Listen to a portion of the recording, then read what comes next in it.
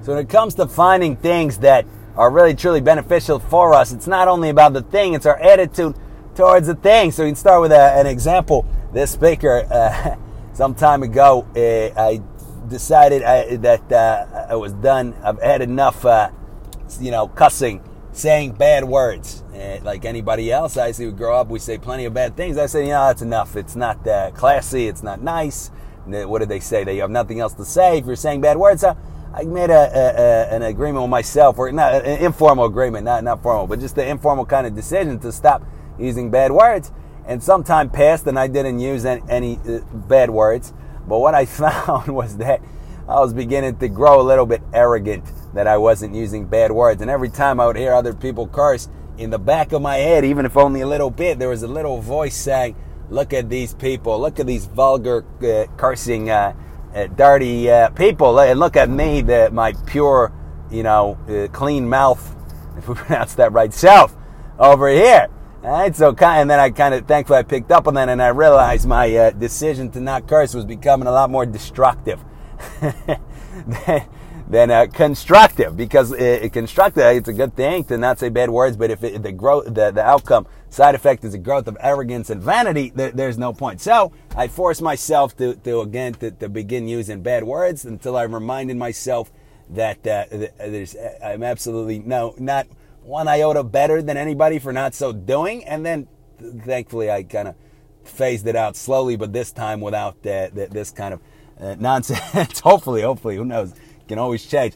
But we see anyway that whatever kind of thing that we engage in, if we engage in it out of vanity, out of a desire to be better than somebody else, but not in the healthy, competitive way of I want to be better than the people in my field. Right? I'm a swimmer. I want to be better than Michael Phelps. I'm a tennis player. I want to beat Serena and Venus. I'm in finance. I want to be wealthier than Bill Gates and then Jeff Bezos. All that kind of stuff. Now that competitiveness, but the cross competitiveness, meaning doing something and then trying to one-up humanity at large.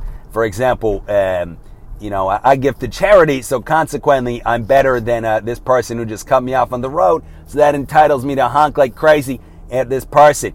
I'm a great poet, so that entitles me to be rude and disrespectful to the cashier, because who is she anyway? Who is he? You're nobody, right? And look at me. I'm I'm very wealthy, so that entitles me to the best service at the hotel. And if there's a hair in my food at the restaurant, or my bed isn't perfectly made up, I'm screaming, I'm yelling, I'm calling customer service. Remember one time going to some kind of talk or whatever it was with a very wealthy fella, probably a billionaire, believe he was, started multiple successful companies. At the end, there's a line to the restroom, and he right away he goes to the front, and I was also at the front, so I'm like, dude, what are you doing? There's a line, bruh. And he said, so what? I'm here. I want to go. And I'm like, dude, you're lucky you're wealthy. And he's like, yeah, you're dang right.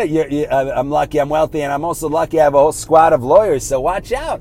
So he said it a little bit humorously because he didn't want his behind whooped a little bit, but it's absolutely true. So what's going on there is that is exactly that, right? Instead of thinking, all right, let me compete in this game of trying to become wealthy, let me compete against other people in this game. It's a self-esteem crutch, right? It's obviously not because the person means bad. It's just out of our stupidity, our weakness, our insecurities. But that's something we want to avoid. So anyhow, we definitely want to compete, but just in the healthy, proper way, not in that way to make up for some other lack or something like that. But anyhow, so what are we saying? We're saying that anything that we select, if we select it in order to one-up people in the unhealthy way, to be able to cut the line, to be able to be disrespectful to the cash register, to be able to make a fuss at the restaurant when the steak isn't cooked our way, or the salad has too much or too little olive oil, and the case may be, anything like that is very, very destructive. And with success, the more success we have, the worse we become. Just like myself, with the lack of abstaining from bad words, the more I abstain from bad words, which on paper, would appear to be great, right? It's like, wow, what a saint! Like, you're not saying any bad words, but in reality, because of my, I didn't clarify my motivations and all of that. In reality, it was a very destructive thing for me. And each day that I succeeded, I became a little bit more vain, a little bit more arrogant, and that alienated me more from other people. And the goal, obviously, of the things that we do is not that. It's to improve ourselves as human beings. It's to unify ourselves with reality, with the whole, with other people, is to reduce our sense of isolation and kind of this narrow, animalistic, creaturely individuality. That's how we know we're being successful.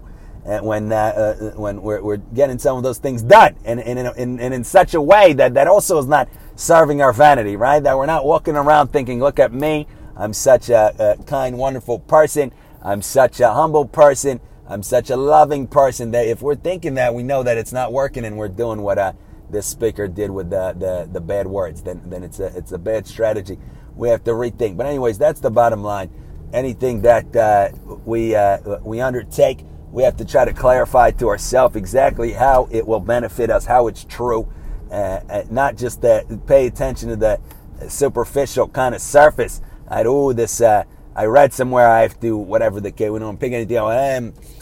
I read somewhere I have to make my bed. If I make my bed in the morning, I'm going to be better than 95% of people. Oh my goodness, I'm definitely going to do it so that I can walk around in the streets and feel like I'm better than 95% of people. Look at you there, bum. You don't even make your bed. So we think like that. Each time we make our bed, of course, our vanity is going to go up, our arrogance is going to go up, and our quality positive traits, if we had any to begin with, are going to go down. So we don't want to do that. So in that case, we want to continue to not make our bed, because it's better to think more poorly of ourselves than for all of those other negative side effects. And then we should begin. We can and should make our bed, but only once we've clarified that thought. We've thought, no, if I make my bed, whatever the reasons that people say, it's good, it's a success, it's starting the day on a strong foot, and so forth and so on, you know. Or for example, we hear somewhere that if we clean our house, then we're going to be better than 87% of people who don't clean our house. So if we then go clean our house, we're just going to damage ourselves. We shouldn't then clean our house. We should wait until we figure out how it's truly good for us. All right, or we hear that if we simply go on the special diet, or we do this special, unique kind of practice, or this kind of thing, we're going to be better than 89.9875% of people. You get the point. Every time we do that kind of stuff, we just damage ourselves. The kind of stuff that doesn't damage us is what we really, truly believe is true and is good. For example, breathing. Each time we take a breath, we just benefit, generally speaking, right? We don't damage ourselves. Oh, man, I'm the man. I'm better than you.